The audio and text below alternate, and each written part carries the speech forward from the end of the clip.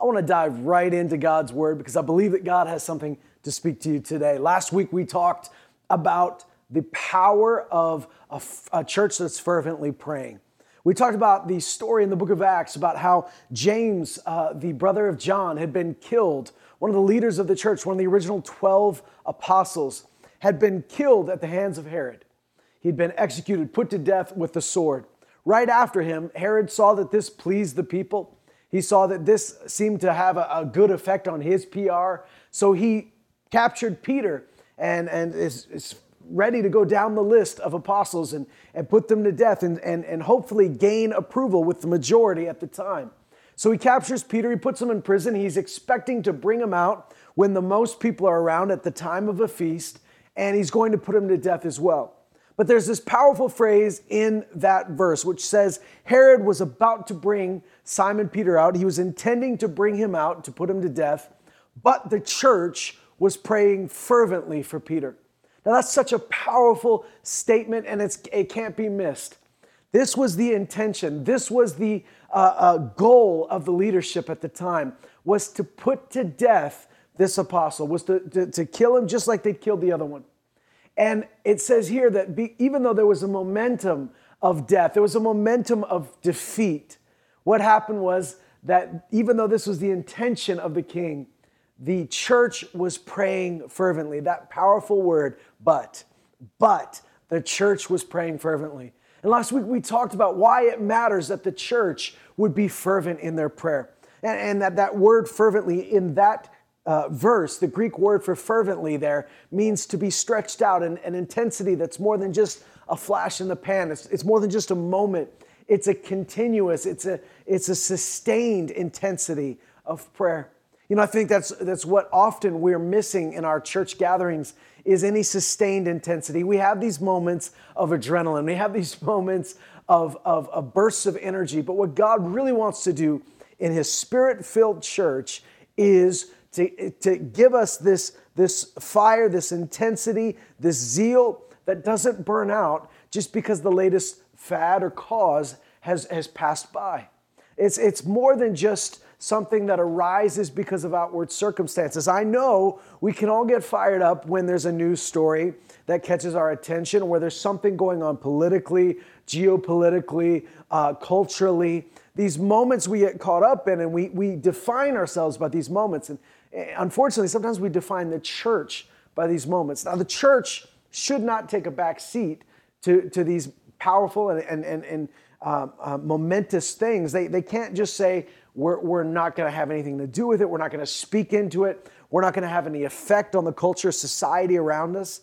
That's not a church of power. But at the same time, you can't be led from moment to moment. You can't be led from news story to news story or trend to trend or movement to movement. There has to be, if there's going to be any sustained intensity in the church, sustained effectiveness, sustained power in the church, it has to come from God. It has to be led by Him. And a lot of times when we're led by our news feed or we're led by our social media feed, then we get kind of riled up. Our soul gets tickled. Certain things just push our buttons just the right way or the wrong way. And that's what we become about. But really what God is looking for is a group of people that will look to Him and say, God, what are you saying right now? What are you doing right now? And how can we be involved? And one of the greatest things you can do is to be a praying church, is to be a church that prays alone and a church that prays together.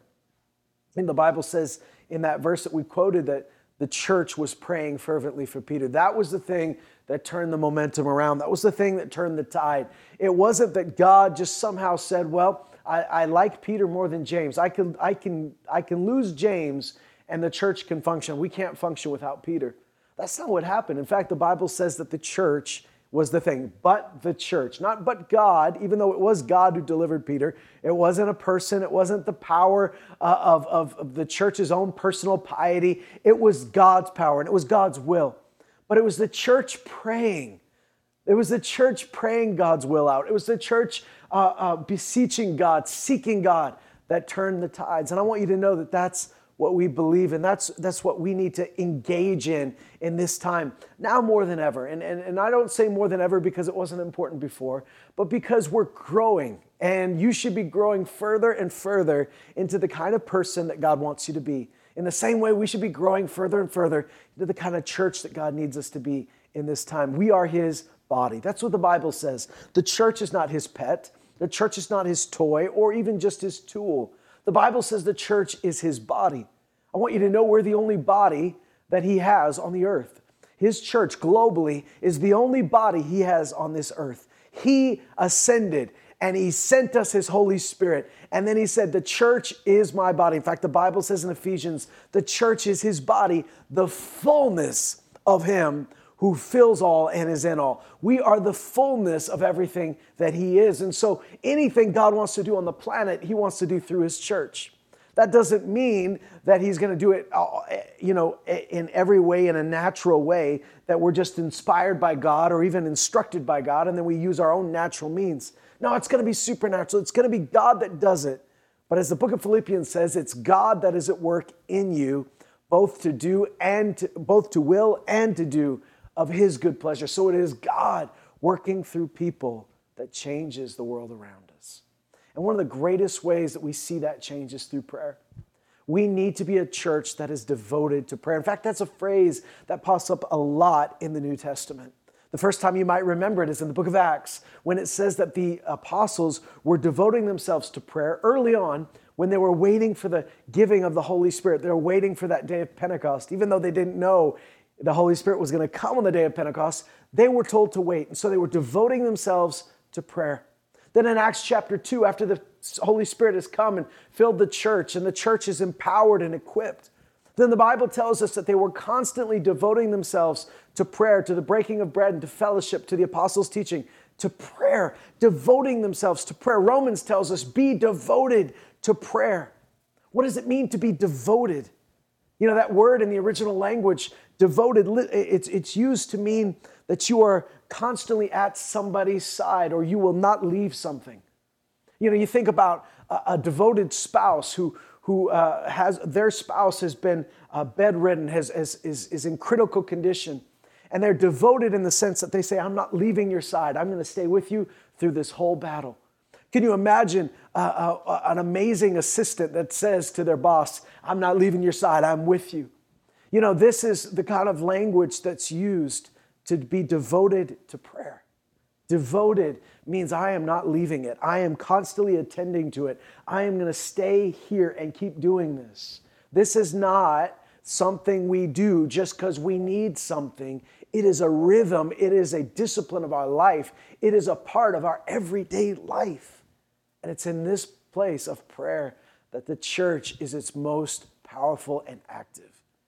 You know, I think about in our culture today, how especially in social media, the term thoughts and prayers has been much ridiculed. You know, it gets a lot of heat. People make fun of it because typically, let's be honest, when people say our thoughts and prayers are with you, it has very little impact on the person that hears it because you don't actually believe there's any real prayer going on.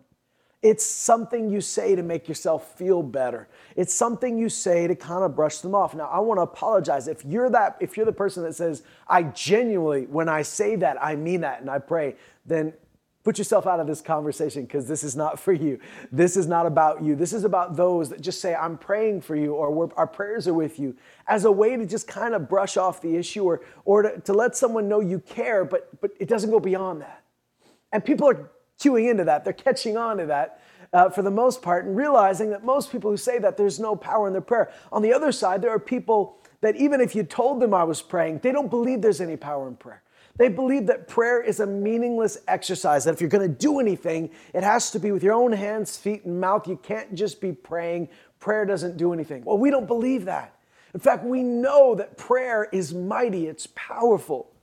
And what we need are a group of people that actually believe that prayer has an effect. I want to tell you something. If you don't believe that your prayer has a real effect on this planet, it'll be the most boring thing you do. And if you're praying every day without believing that it's even reaching the ears of God or having any impact on the world around you, no wonder you're tired of it.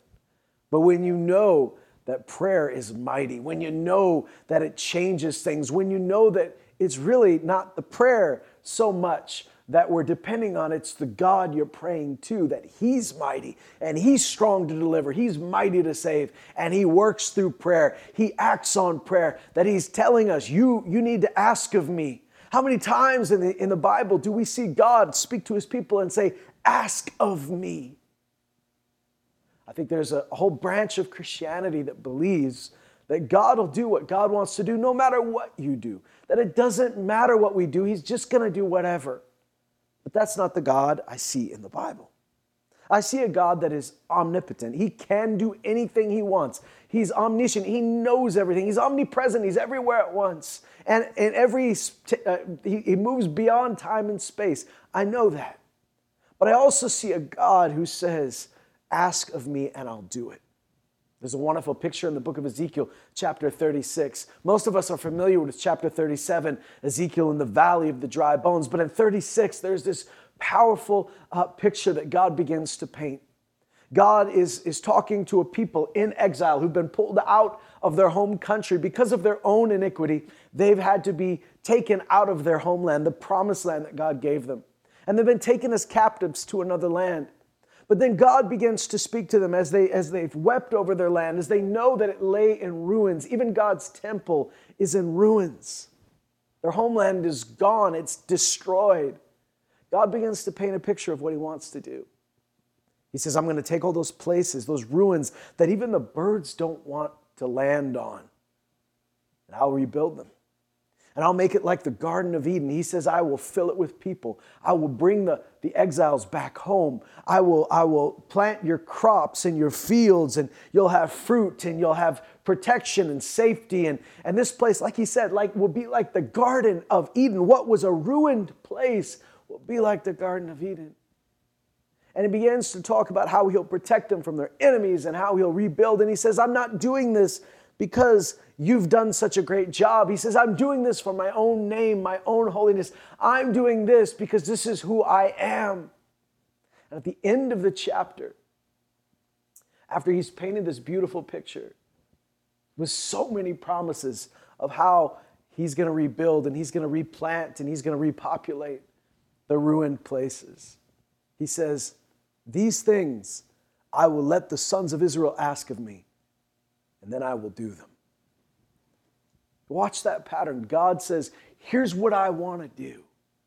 Let me describe it to you. I want you to catch my vision. Your vision isn't big enough. Your vision isn't massive enough. Hear me. Here's what I want to do for you. Here's what I'm going to do for you. Now, listen to it and then ask me for it, and then I'll do it. And a lot of us say, well, why don't you just cut out the middleman? Why don't you just do it? But that's not what God wants. In fact, that's not how God works. He works through people. In fact, the story of the Bible is of a mighty God, a powerful God who uses people, who saves us, who delivers us. And without Him, we're nothing. We can do nothing, but through Him, all things are possible. In fact, Jesus doesn't leave the disciples saying, well, I'm going to my Father. Too bad you can't do anything I did. That would have been really helpful. But you guys just talk about what I did. Talk about what I did. And if you talk enough about it, maybe that'll get people to believe in me. No, in fact, He says, the things I do, you're going to do also. And greater works than these will you do, because I'm going to my Father and I'm sending my Holy Spirit. Greater works than I've done. The things I've done, you'll do. And greater. See, that's the promise. And all throughout the Bible, you see a God that is not bypassing people, but He's working through people. One of the most powerful ways He does it is through prayer. I want to read you something in the book of James, chapter 5. James 5 is such a powerful exhortation to believers here at the end of this chapter. And sometimes it just seems so simple. When he says it, he says, is this what you're dealing with? Here's what you do. And it seems almost so simple that you almost don't believe it because it's just too straightforward. It's too practical. But I want you to tell you, this is the Holy Spirit speaking through a man to us. This is not just the opinion of James. This is the Word of God. This is the breath of the Spirit. And He used a man, just like I said, He uses people. He used a man to write it down, but this is God's Word to you. And I think one of the reasons He used this man, It's because this man had to learn what it was like to walk in that unity. He had to fight for it. I mean, there were times where he was wrong and he had to come and humble himself and say, I was wrong, and let's walk in unity. Let's get this together. Let's find God's perfect solution. Here's what he says in James chapter 5. Is anyone among you suffering? This is verse 13. Then he must pray. You know, this is such a powerful yet simple thing to hear. If you're suffering, you gotta pray. A lot of us are wondering, what we want to know is, why am I suffering? You know, there are answers for that, and sometimes there are answers that you don't get right away. If you're suffering, pray. Now, that tells me that God is interested. Yeah, it tells me that God cares that you're suffering, that he is not careless. He's not callous or rigid, and he doesn't say it doesn't matter. He cares, and he wants to do something.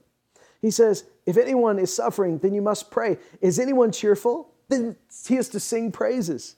Is anyone among you sick? Then he must call for the elders of the church, and they are to pray over him, anointing him with oil in the name of the Lord. And the prayer offered in faith will restore the one who is sick, and the Lord will raise him up. And if he's committed sins, they'll be forgiven him. Therefore, confess your sins to one another and pray for one another so that you may be healed. Now, this is such an important thing, because the thread that's tying all these things together is that whatever's going on, we turn to God, right? If you're suffering, pray. If you're doing really well, sing praises. Whatever we're doing, we turn upwards and we turn our attention to God. We turn to God. We call out to God. If you're doing great, then tell God how great he is. Praise him for it. If you are really struggling, then pray. If you are sick, this is when he describes this person, I don't think this is a person that was able to even get themselves to church, because they had to call for someone to come to them. And it says that they will be raised up. Some translations say out of your sick bed, that they're stuck somewhere. But the elders come. And why are the elders coming? Why is it important that the elders come? Well, they're coming representing the rest of the body. See, there's power in unity, and James spends a lot of time talking about that in this book, about the effective power of a unified church that's praying together, that's not in strife and division, that's given themselves to the wisdom of God, which is peaceable and reasonable and it's gentle and it's righteous, rather than the wisdom of the world, which is earthly, natural, demonic. It's full of strife and jealousy and every evil work. When we see this, we see the power of praying, not just by yourself, but praying together. I love this, that he says that the prayer offered in faith will restore the one who is sick, and the Lord will raise him up. And if he's committed any sins, they'll be forgiven him. Therefore, confess your sins to one another and pray for one another that you may be healed. You know, isn't it crazy that a lot of times the barrier to us being delivered and set free from some of the things we've really struggled with, the sins that have beset us, is that we refuse to let other people in. Have you ever considered that the solution to your problem may not just be finding the perfect YouTube video to tell you what to do? That the solution to your problem may not be finding the perfect self-help book or just trying a little harder, that what you need to do is let somebody else in, is to let some people in and get rid of the shame that makes you say, if they knew, they wouldn't love me. And just say, listen, we all need to bring each other in. I'm not confessing my sin to you so that I'm forgiven. God's forgiven me. I confess my sins to God and he forgives. But I confess my sins to you so that you can pray for me and that we'll be healed. That there is power in a praying church, praying together. Then he goes on and he says this: Elijah was a man with a nature like ours, and he prayed earnestly. One translation says he prayed fervently that it would not rain, and it did not rain on the earth for 3 years and 6 months. Then he prayed again, and the sky poured rain, and the earth produced its fruit. That is such a powerful thought. He says Elijah is a man with a nature like ours. Now, Paul uses that same sort of language when he speaks to the Gentiles who were thinking that they were gods. And he says to them, men, we're not gods at all. We are men just with a nature like yours. In other words, we are not superhumans. We're not superheroes. We are the same. We got the same makeup as you. Now, why would it be important to tell them that Elijah was a man with a nature like yours. Now listen, here's the one thing Elijah didn't have. Elijah didn't have a renewed spirit. He wasn't born again thanks to the blood of Jesus. He didn't have the Holy Spirit living in him. He had the Holy Spirit on him, but not living in him like you have. He had less than you as far as covenant right, and yet at the same time, here's a man that was used mightily by God as he prayed. You know, a lot of us remember the moment when Elijah walks into the palace like a gunslinger and says, it's not going to rain until I say it's going to rain because of this wickedness. I mean, we look at that and we go, hey, that man, he just was able to just say that and it happened. But the Bible tells us that he had to pray. I mean, he announced it, but he had to pray.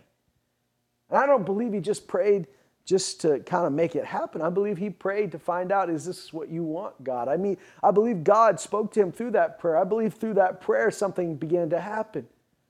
And he wasn't just acting on his own will. In fact, God had said to the Israelites, if you go back to when he first gave them the land that they were living in, he said, if you turn to other gods and idols, here's what's going to happen. I'll shut up the heavens. There won't be any more rain. So Elijah wasn't praying out his will. He wasn't praying out, this is what I think should happen. He was praying out something that God had already said. And in fact, I believe that this was what God told him to pray.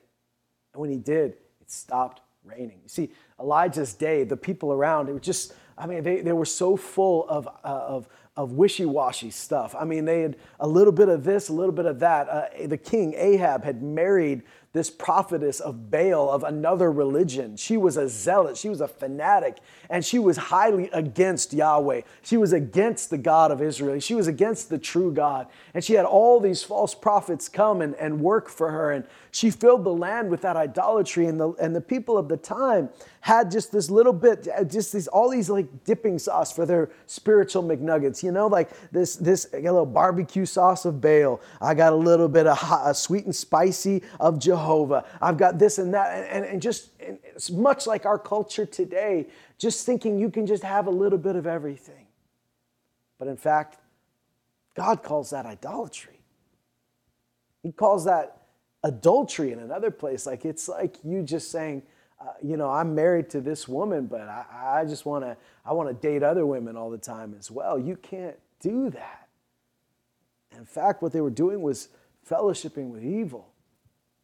And evil had filled their nation. And so Elijah is praying out what God tells him to pray, and he prays it and it stops raining. And then you know that 3.5 years later, he's on top of a mountain with all these people gathered around, and he's saying, we're going to find out once and for all. We've been wavering too long. After all this, you're still on the fence. Well, we're going to find out which God is real. So if your God is real, you get him to send fire on your sacrifice. If my God is real, he'll send fire on my sacrifice. And when they did this, only one God answered by fire, and that was the God, the only true God, Yahweh, the God of Israel and the God of all of creation. He answered, lit that sacrifice on fire. Whereas the prophets of Baal danced around, screamed, cut themselves, did all these things, trying to get a God that didn't exist to answer. And when this happened, the people of Israel said, the Lord is God, Yahweh is God, we believe. Even Ahab is floored by it. Even the king is floored by it. And Elijah has those prophets of Baal taken care of, and he says to Ahab, you just get ready, it's going to rain. And the Bible tells us that Elijah put his head between his knees and began to pray that it would rain. He tells his assistant, go and look. And the assistant goes and looks, and he says, sir, I can't find anything. There's no clouds up there. He says, go. And he prays some more. And then he says, go and look again. And he says, there's nothing there. And then he says, go and look again. And he says, there's a cloud the size of a man's fist. And then Elijah says, here we go. And he tells the king, you better get on your chariot and get home because it's going to rain. And he girds up his cloak and he outruns the chariot down the mountain because the Spirit of God is so powerfully on him. But here lies the problem. Elijah is a man with a nature like ours. Can you imagine how hard it might have been to sit there and go, God, it hasn't rained for 3.5 years. I know you answered that prayer. I'm not quite sure you're going to answer it again. Stick his head between his knees. Why? because I can't look at the sky and pray. I have to keep my focus. I have to keep my attention on God. If I'm looking at the sky, I'm going to be led by my sight. I got to just pray this out. You ever felt like that? You ever felt like if I were to look at the situation around me, I'd be so discouraged? And 3 times he has to ask, what's going on around me? And the first couple times, even the third time, it's pretty discouraging. And have you ever been in that place? We're talking about sustained prayer. Jesus told a parable about an unrighteous judge who was pestered into answering somebody, this widow who had nothing to offer, couldn't bribe him, and she just kept bugging him, so he finally answered. And Jesus said, the Bible says he told that parable to teach them how to pray without losing heart, that they should pray at all times without losing heart. See, if we're talking about what really gets in the way of our intensity in prayer and devoting ourselves to prayer and fervent prayer, it's that we lose heart. We get discouraged. We get discouraged because we don't see it happening. Maybe you're like Elijah and you're having to stick your head between your knees and say, I don't see it, but I know God's doing something. Discouragement because it doesn't happen the way you thought. Because Elijah ran down that mountain thinking things were going to be different. The king saw the power of God. The king knew that God is the only true God. But when the king goes back to his wife, he tells Jezebel everything that's happened. And Jezebel says, I am going to kill that guy. I'm going to kill Elijah. He's a wanted man. There's a bounty on his head. And Ahab, the king, who I'm sure Elijah thought, once I've turned his heart, all of Israel will turn with him. Ahab, the king, backed down and let his wife, who was an evil woman led by a false god, let her call the shot. And he just backed off. And I'm sure that Elijah at that moment, who was so full of victory, who was so full of encouragement, just had a missile of discouragement hit him. Because he thought, I thought this whole thing was going to change. And all of a sudden now, there's not change. In fact, it's worse than it ever was. He says to God, God, please just kill me now. Elijah went from his greatest victory in prayer to being suicidal. He was a man with a nature like ours. Even Elijah got to the point of deep discouragement. I want to tell you, we'd all like to believe after these great victories, it'll be victory upon victory. But I want to tell you, sometimes after your greatest victory will be your greatest opportunity to quit. It'll be that moment of discouragement where you'll think, I thought everything was going to be different, but the world is still busted outside. And stuff still goes, and there's an enemy that now is riled up and pushing back. Jesus said, he told them this parable so that they would pray at all times and not lose heart. Keep going. God speaks to Elijah. An angel strengthens him, gives him some food, tells him to take a nap. How many of you know sometimes that's just what you need to do? Have some food, have a snack, have a nap. Let's see how you feel after that. But then he takes Elijah to the top of this mountain. And Elijah hears the sound of this mighty wind, an earthquake, this fire, but God's not in any of it. But God, all of a sudden, he hears the sound of a still, small voice, and he knows that it's God. He recognizes the voice as God's, and he comes out, and he says, Lord, I've been zealous for your name, but I'm the only one left. They want to kill me. I'm the only one left. I've done everything you told me to do. What's wrong? And God tells him, God gives him a plan. Here's 2 kings you need to anoint. Here's a guy that's going to help you and assist you and take over when you're done. You're not alone. There are 7,000 who have not bowed their knee, have not kissed the feet of Baal. There are 7,000 that are still for me. And in that place of prayer, friends, when you feel alone and you feel discouraged, I want you to hear the voice of God. You're not alone. Number 1, you are hearing the voice of God. And if you're with God, you're never alone. Number 2, he reminds us that we don't pray alone. In fact, there are times we should have a powerful, solitary prayer life. Jesus told us to go into our prayer closet and pray. Don't be like the hypocrites who pray to be seen, who just want to be seen and do their fancy prayer in front of the cameras just so the cameras know they're praying. No, he says, go into your prayer closet and pray, and the Father who sees in secret will reward you. It doesn't have to be an actual closet. Just go somewhere where you're not praying for other people. You're not praying for the sake of people seeing you and saying, "Ooh, you're so holy," but you're just talking to God. But as much as you need to have a solitary prayer life like Jesus had, we need to have this body prayer life, this corporate prayer life. And when I say corporate, you need to understand, we're not talking about business. We're not talking about corporations. The word corporate means body. It comes from the word for body, the Latin word for body. And so what we're talking about is the body of Christ praying together. And the New Testament is full of this instruction, of this example of the church praying together. And James talks about it here. Pray together. Pray for one another. Pray as one. Pray in unity. Devote yourselves to prayer, both by yourself and together. And watch the momentum turn. And beware of being led by your eyes when you're looking around and going, I don't see anything changing. And beware of being led by your ears or you're going by the latest thing someone said. Or beware of being led by your expectations when you go, it didn't turn out like I thought, like Elijah, who thought this was going to be the thing. And after that, Israel was going to be different. Because we're not in a sprint, we're in a marathon. This is not going to be over with one shot. This is going to be sustained intensity, but we have the victory in Jesus. You know, I want to read you something that one of my, I believe, distant relatives said. This is a man named Ian Bounds who wrote prolifically about prayer in the 19th century. And he talks about the machinery of church and how that man's efforts, we build these machines, we build these programs and systems to keep things going. But if there's no prayer, there's no life. He says this, what the church needs today is not more or better machinery, not new organizations or more and novel methods. She needs men whom the Holy Spirit can use, men of prayer, men mighty in prayer. The Holy Spirit does not flow through methods, but through men. He does not come on machinery, but on men. He does not anoint plans, but men of prayer. When he says that, of course, he's using the vernacular of the day. He's not speaking just of males. He's speaking of people, humans.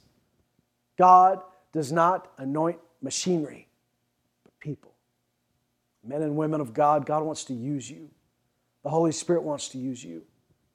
Ask of me. Get together and pray, God says, and watch what I do. See, a praying church is a church that believes in God. A praying church is a church that believes that God will and can do something about this. That's what James said. No matter what you're going through, talk to God about it. Look to God. Let's turn our attention to God. And let's not just let it have these moments where we feel like we need to pray now because all of a sudden the news told us it was an emergency. Friends, we should not be led by an unregenerated, unborn-again news system. We got to be led by God. We don't wait for the news to wake us up. We wait for God to wake us up. And friends, God has already done everything He needs to do to wake us up. It's time to respond to it and be a church full of prayer. Prayer of a righteous person has a powerful effect. Elijah was a man with a nature like ours. And just in that same way, there's discouragement. Remember, John, the brother of James, was in that prayer meeting praying for Peter.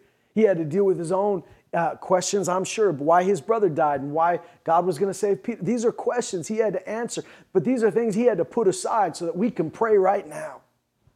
And I want to tell you that I believe that God is raising up a praying church right now, fervent in prayer, fervently praying, fervently loving. We're going to talk about that later, but we need a fervent church. And I'm praying right now that we be devoted to prayer. In fact, I'm recording this on a Friday, and I know some of you may still thought this was live, but actually I'm at the church building in Lloydminster preaching, but I'm recording this right now on Friday, and we're going to have tonight, we're going to have a time of worship and prayer as a church where we gather together and seek the face of God and minister to the Lord. And I believe that these times are going to become more and more common in the church of today because it is a time to pray. It is a time to seek God. It is a time to minister to the Lord. It is a time to fast and pray. It is a time to put aside the desires that you have naturally. Listen, I know I'm hungry sometimes and I'm thirsty and I'm tired sometimes. But I want to tell you that when we're devoted to prayer, those things become secondary. We're not led around by our appetites. We're not led around by our physical needs, even though those matter to God. What matters most is what God's doing in the Spirit. And you'll find what Jesus said is true. My food. When they're trying to get him food, he goes, my food is to do the will of the one who sent me and to accomplish his work. That doesn't mean Jesus never ate, but it meant this is more important than a snack right now, friends. This is more important than a sleep. This is more important than a break. We are in the midst of a move of God. And it's something that God wants you to be part of. I want you to consider how you can begin this journey. I know that when someone starts working out, those first 15 minutes, the first 45, it's tough. You know, when you say in the new year, I'm gonna get back in shape, you know what it feels like. You are fighting your own body. You're fighting your own flesh that just wants to stay in bed, that wants to eat pizza all the time, that doesn't want to work hard, doesn't want to sweat, doesn't want to feel sore in the morning. I get it. Even more so are the things of the Spirit, because we are surrounded by the things of the flesh. We are surrounded by a world that's soaked in the flesh. And so everything's about it. Everything's about your appetite. Everything's about what you want, what you feel, what you desire.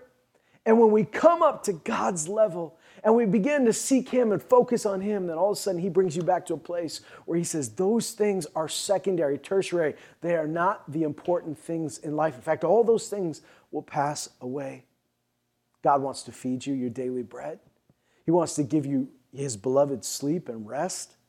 But more than anything, He wants you to be close to Him, to hear His voice, to know what He's doing. He wants you to be people whom the power of God can flow through. He wants you to be people that ask of Him and see Him respond on your behalf. And I want to ask you, will you join us in this? Join us. If you're part of this church, join us. Come to prayer meetings. Get with people who know how to pray. Learn from them. Watch and listen. You may not be just like them. You may have different giftings and you got your own diverse flair that God has given you, but learn some things from them. Learn how to press in past that point of fatigue and past the point of discouragement. And then also on your own, can you devote some time daily to prayer?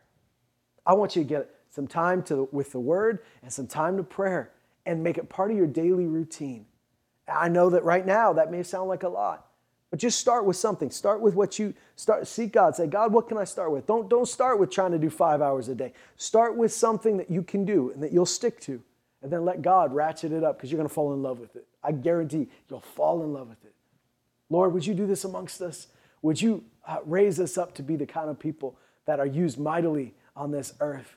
Father, we thank you that it is not our work, it is not our power, it is not our plans that succeed, but it is the will and the power and the plans of God that overcome. Whatever is born of God overcomes the world, and this is the victory that overcomes the world, our faith.